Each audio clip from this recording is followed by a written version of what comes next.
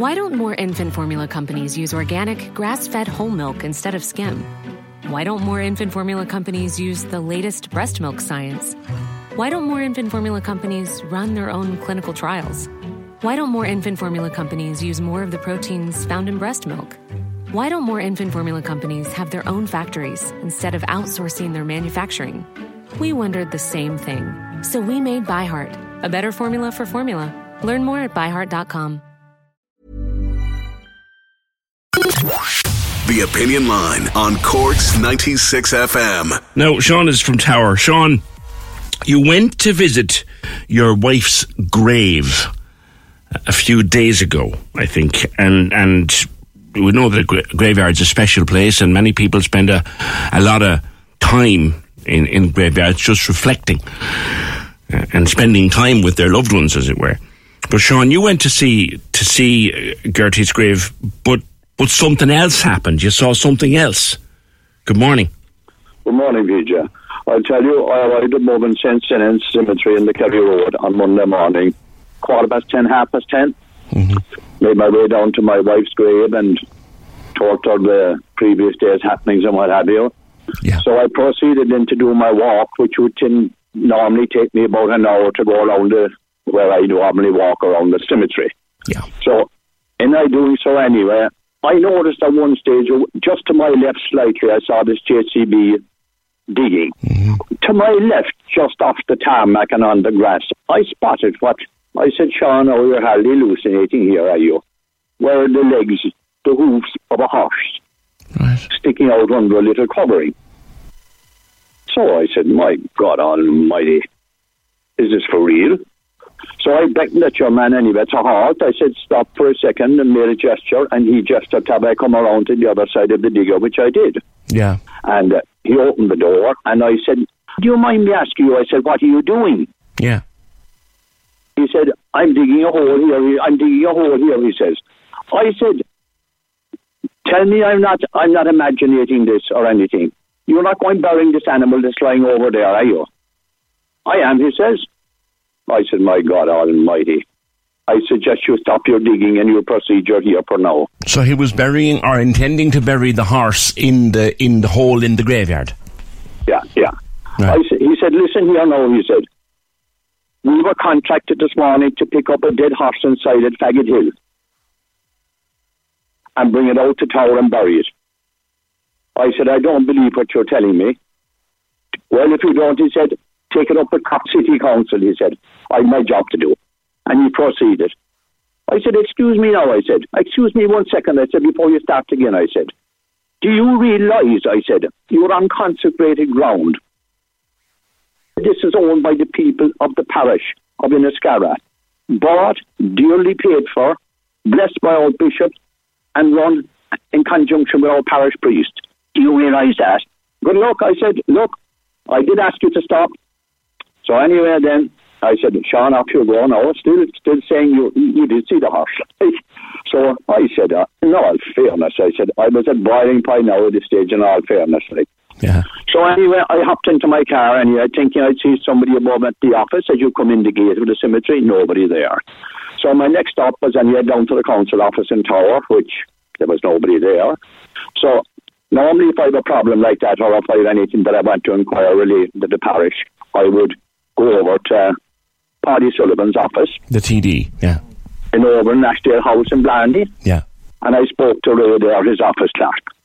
And I said it to Ray, and Ray says, I don't believe this. For the next hour, I'd say, Ray and myself, Ray and Mosley, went through all the phones, went through all the numbers of city council, went through everything that he knew from his years of experience. I could hear him on the phone.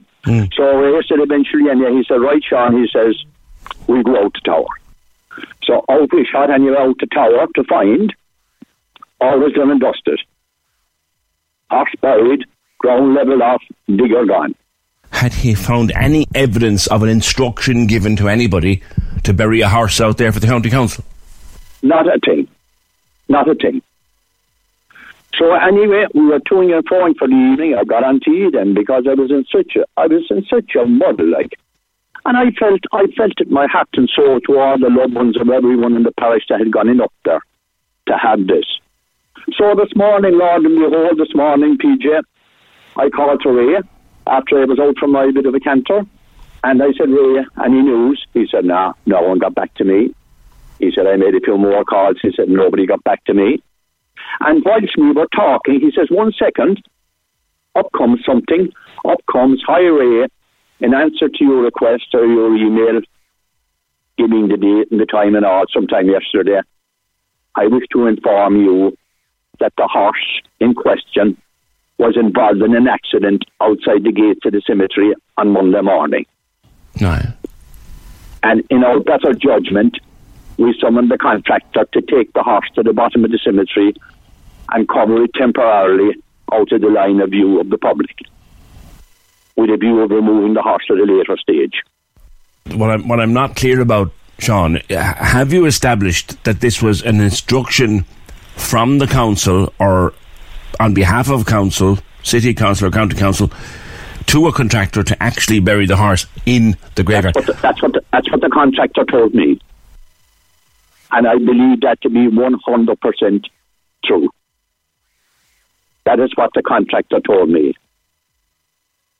And what you now understand is this was a dead horse taken from Faggot Hill.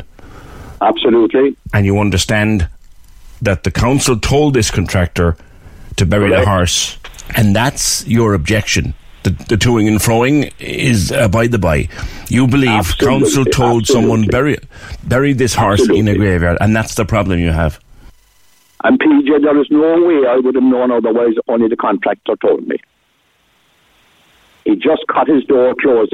Take it up with city council, he says. I have a job to do. That's what he told me.